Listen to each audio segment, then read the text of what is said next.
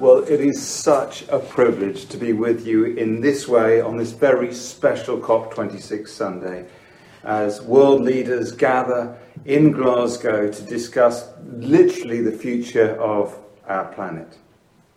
Wherever you're watching this, and whether you're participating online or in the gathered church service, thank you for joining us to think and pray about climate justice.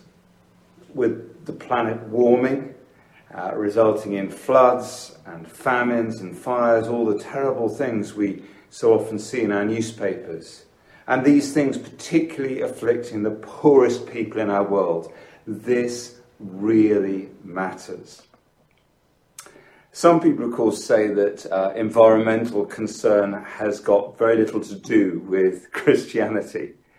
In fact, just the advertising for this event has got people in touch with me on social media and so on, accusing me of all kinds of things. They've accused me of being woke, of just getting on some environmental bandwagon, of deviating from scripture, and even of having bought into some great global conspiracy. I'm sure you've experienced similar things too. One person even asked me outright what on earth climate justice has got to do with the gospel. And I replied, everything, absolutely everything. This isn't just about, the way we travel, the way we shop, the way we do or don't recycle. Those things matter. And this isn't just for zealous young Extinction Rebellion activists and aging tree huggers and David Attenborough fans. This is for all of us, and especially for us as Christians. I'm going to explain why.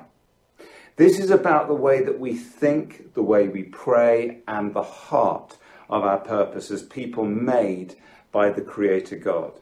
So let's turn together to the start of the Bible, to Genesis chapter 2, verse 15, where we read, "The Lord God took the man and put him in the Garden of Eden to work it and take care of it." One of the first things that God asks us to do is to take care of the world that he's made. The original Hebrew word here is orbad, which means to tend the garden, to cultivate it, even to serve the land. We're not to exploit the earth, but to nurture and serve it. It's not just there to serve us, we're there to serve it. So the Christian worldview must challenge the greed of unrestricted capitalism continually. The great theologian Thomas Aquinas argued that we should never think of creation as just a one-off event with a before and after. God did it and now we've got it. Instead, Aquinas said that creation is an ongoing process. It's continuous. God has made today. He's continually renewing, remaking, sustaining his creation. And this is important. He has chosen to do so in partnership with us. He asks us to tend the garden. I remember I was on a holiday at my mum's house. She lives by the beach. And there's just this stunning beach. I was down worshipping the Lord at the beauty of it all. And just lost in wonder, love and praise. And then I noticed behind me on the beach so much plastic and rubbish that I went home, I got our two young sons, and we took bin liners and we filled 2 bin liners each. That's 6 bin liners with rubbish. This was part of, I felt, just being a Christian, caring for the world, tending the garden. And then I went back 2 days later to the same beach. There'd been a storm. And all of the plastic, all of the mess had filled back up again. It was disheartening. That's why, I guess, as well as engaging personally, we've got to engage politically. In order to tend the garden, as we've been commanded, we must contend with human selfishness and greed, even at a structural level. 1 Timothy 2 verse 1 says to us, well, the Apostle Paul urges us, first of all, when we gather to worship, we should offer petitions, prayers, intercession and thanksgiving for all those in authority over us, that all may go well with us in the land. I reckon this is probably one of the most disobeyed commandments in the British Church. We rarely pray for those in authority over us when we come together to worship.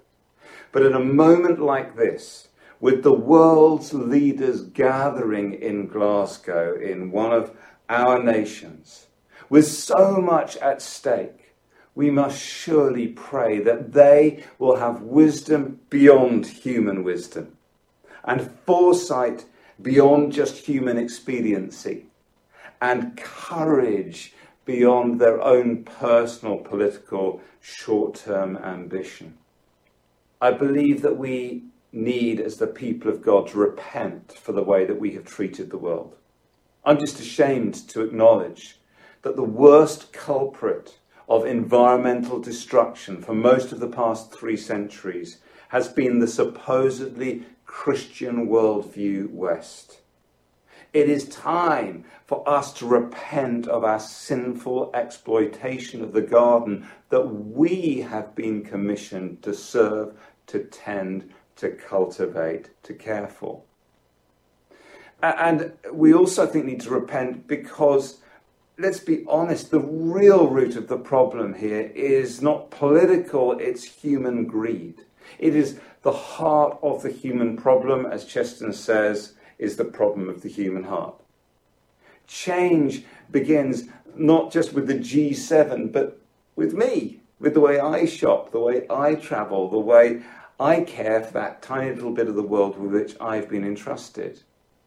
I long for the day when every person who becomes a Christian kind of naturally, as part of the package, becomes a climate activist. Because they realize that their salvation doesn't just mean they kind of get into heaven when they die, but it affects the way they live their lives, the way they vote. They realize that they have just joined a 2,000-year-old global conspiracy, ganging up together to serve and save the planet for the glory of its creator. This really could be our greatest moment. You know, the church, with its 1.4 billion members, could speak truth to power prophetically. That's why we need to petition him, to pray to him. That's why we need to obey his original commandment to tend the garden, to care for the poor, and to fight, therefore, for climate justice. And ultimately, this, for us as Christians, is what it means to pray, thy kingdom come. We are asking in the Lord's Prayer that Jesus' rule and reign in every sphere of a renewed world would come to us, not just saving people out of a dying world, but saving a dying world by the power of his life, death, and resurrection. Amen. Thanks for your prayers. Thanks for caring about these issues. Let's make a difference.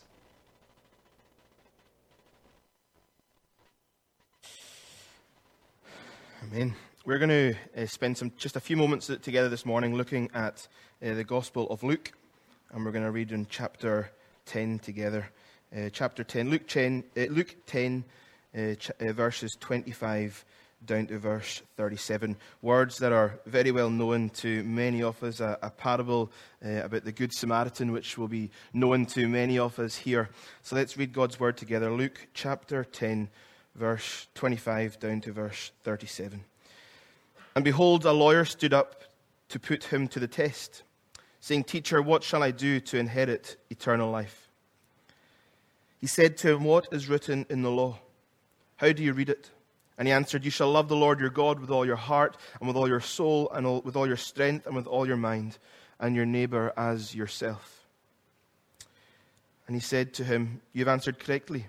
Do this, and you will live. But he, desiring to justify himself, said to Jesus, And who is my neighbor?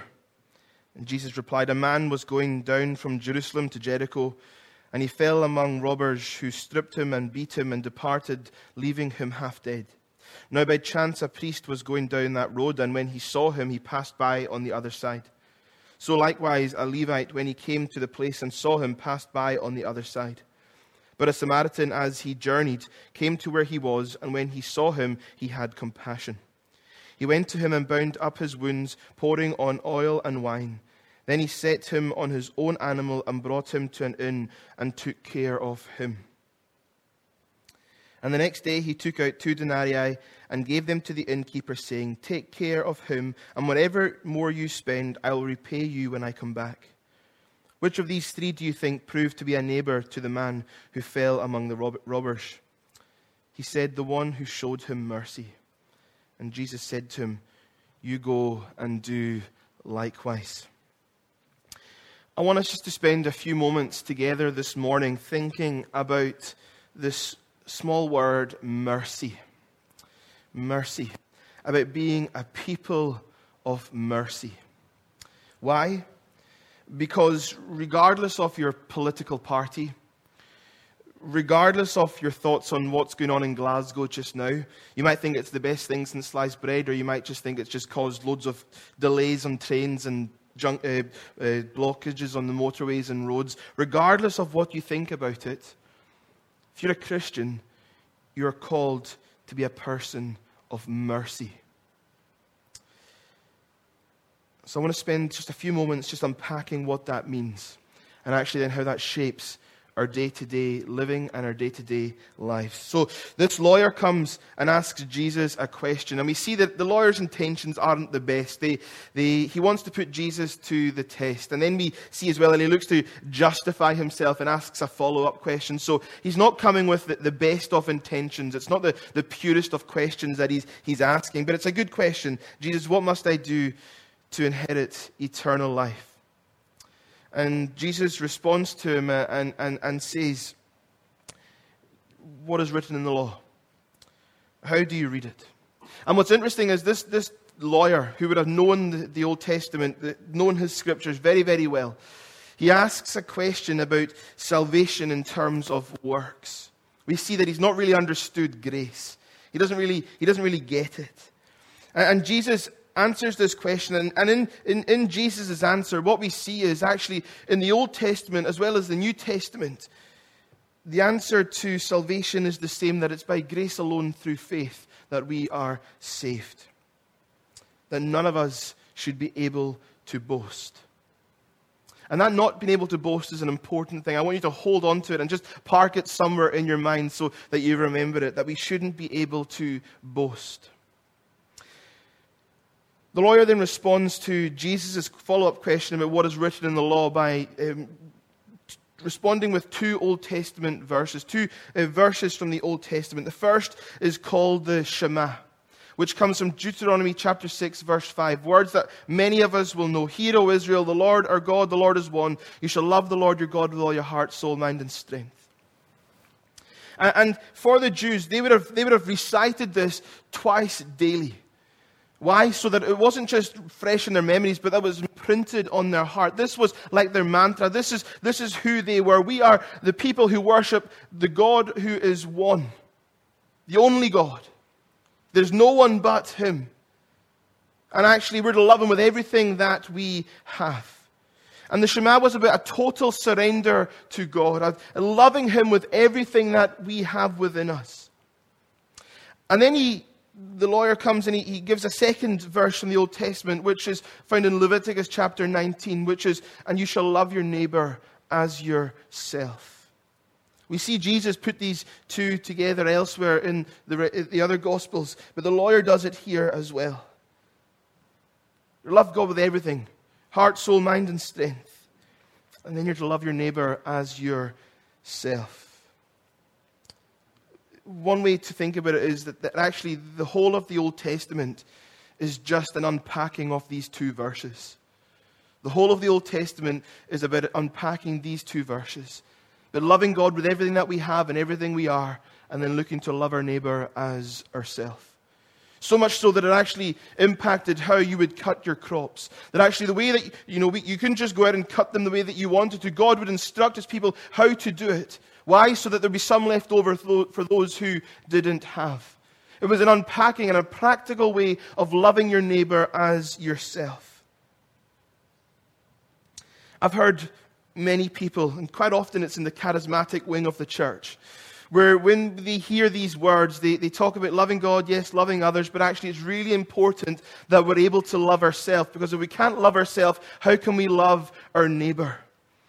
And I think even in that kind of interaction, we just see such a problem that we have here in the West, where we make everything about me, everything about us. Friends, I have no problem at all with satisfying myself and serving and looking for me to get my own thing in my own way. I have no problem with that.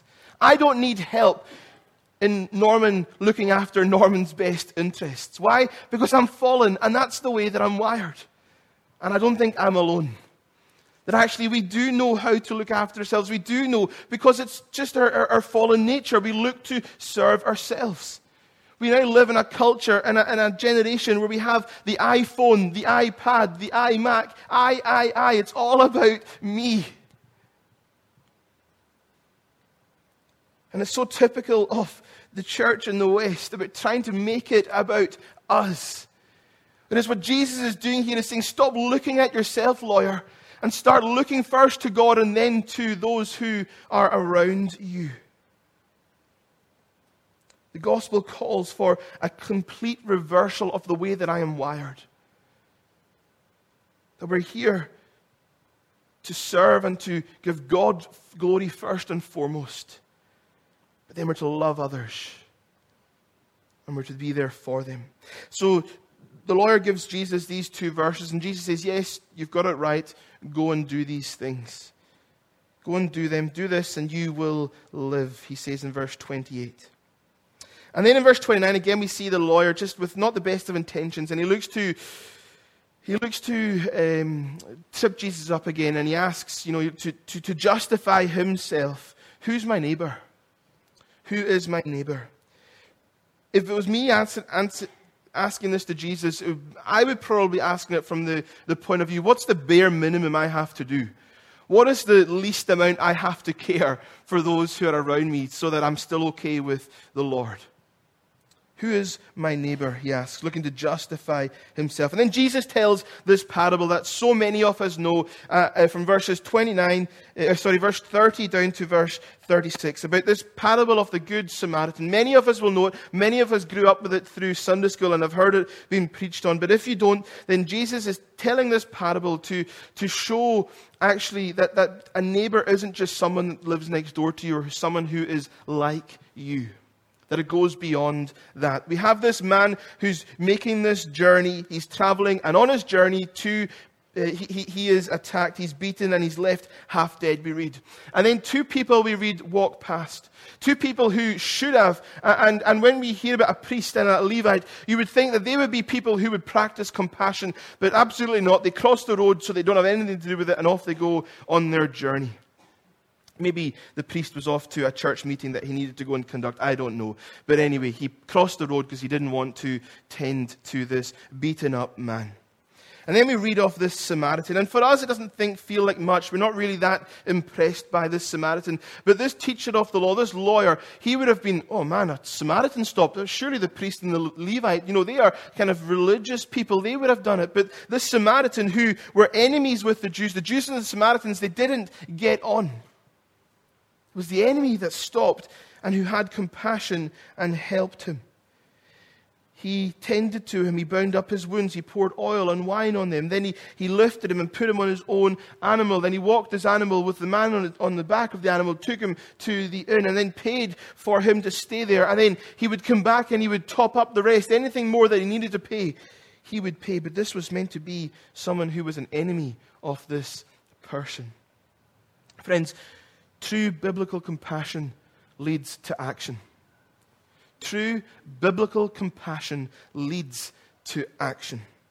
And Jesus, in this parable, teaches us that our neighbor is not just the person who lives next door to us, who we sit beside on a Sunday morning in our own seat, in our own pew. It's not just those who are in our communities or even in our country, but it's anyone who is in need in any place. The rains in South Sudan have been relentless. Hundreds of thousands of people have now been affected by the flooding, a crisis that began last year but hasn't stopped. Maketh, a father of 5, relied on farming to provide for his family. They had cows, goats, chickens, as well as crops sown into the ground ready to harvest. But then the rains came and the floods got worse. Chances for cultivation became narrower each day. Now the area has become totally submerged in water. I lost everything. My home, my farm, my harvests, and even my livestock, said Maketh. Maketh was forced to evacuate his family from the area and sought refuge on higher ground. But he had nothing to provide for his family. Like many in other areas, they were now facing hunger. I moved my family to Bor. I remained here at Pakni Island to be able to do something to support them. My family is starving, he shares. The impact of the climate crisis is also putting women and girls at increased risk of abuse. The number of child marriages increases in years of drought. When families are desperate, they can get some money for the daughter, and it's one less person to feed. We also see an increase in violence against women, especially domestic abuse, as the stress of the situation puts pressure on relationships.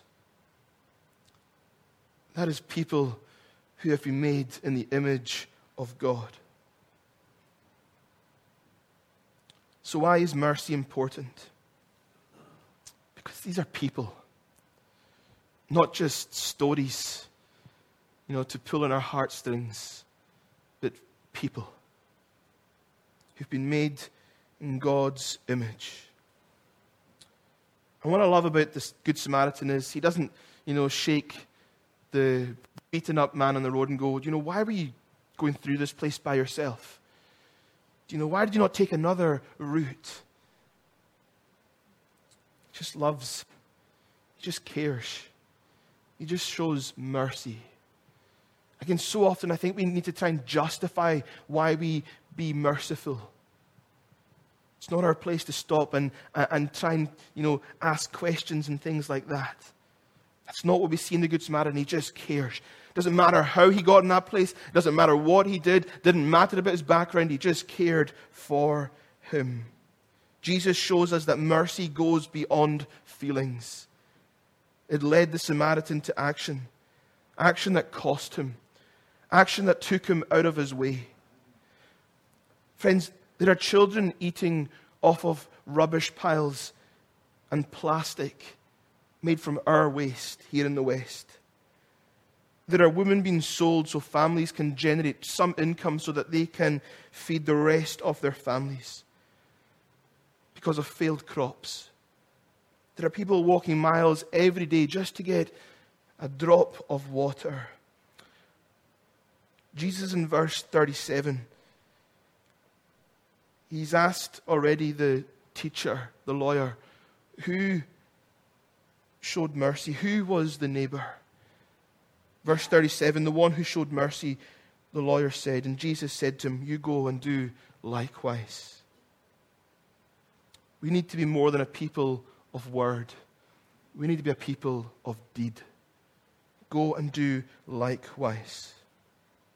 We aren't just to feel compassion, but we are to show it. R.C. Sproul said that there's no such thing as a universal brotherhood, but there is such a thing as a universal neighborhood. Now, what does he mean by that? We are not all God's children. Okay? Sometimes when we pray, we're praying and we thank God for, that we're all His children. That's not what Scripture says. We've all been made in His image, but we're not all His children. We only become a child of God through adoption, through faith in Christ's atoning works. Yes, we've got brothers and sisters all around the world, but not every single person is going to go to heaven. But what I love here is that what Jesus is teaching us is that the care and the compassion and mercy that is shown by the church, it has to and it must reach outside of the church, because it is a global neighborhood. And that is what Jesus is speaking about here. Not everyone is your brother and sister in Christ, but everyone is your neighbor, regardless of where they come from, what they look like, and what they believe in. They are your neighbor because they have been made in the image of God. And what we're called is to have mercy on them and show them the love of Jesus through word and through deed. Very briefly, we're going to look at one wee other verse from Micah chapter 6, verses that have been used a lot over this last couple of days through our city and over our social media. Micah 6, verse 8, words that will be very familiar with us. He has told you, O man, what is good, and what does the Lord require of you, but to do justice and to love kindness and to walk humbly with your God. Remember I told you to park that thing about not being able to boast in your mind somewhere. We are to walk humbly with our God. God has told you what He wants, Micah says. He doesn't just want token gesture worship. He wants worship that comes from a transformed life, that actually the words that we're singing out loud, that actually we're practicing them in our day-to-day living. God wants us to do justice. Not just talk about it, not just offer empty prayers, but do it. Put it into action.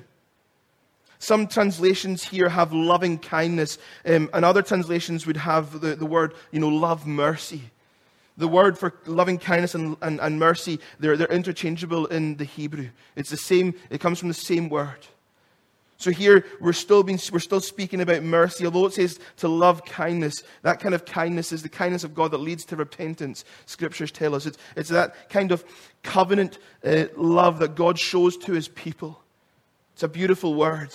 We're to love kindness, loving kindness, love mercy. And how do we do justice? Do justice, Micah says. Well, I think he explains it in the ESV anyway, in the next 11 words. That is how we do justice. How do we do justice? We do it by loving kindness. And then by walking humbly with our God. Loving kindness or love mercy, and then walk humbly with our God. The calling isn't to be a people of empathy. Why? Because empathy stops at an internal emotion. The calling is to be a people of mercy. True mercy, which is always seen in external action. Justice cannot be achieved if we do not love mercy. And it cannot be achieved if we are proud. If we as God's children are beneficiaries of God's mercy, then we have to be a people who show mercy.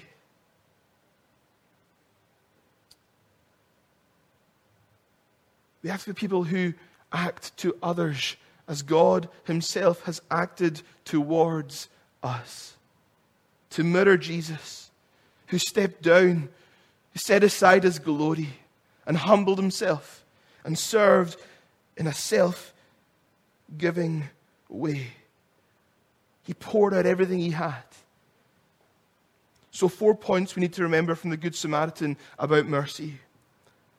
Firstly, mercy sees distress. Mercy sees distress. He saw him and He had compassion. Secondly, mercy responds with internal compassion. It sees it and it's moved by it.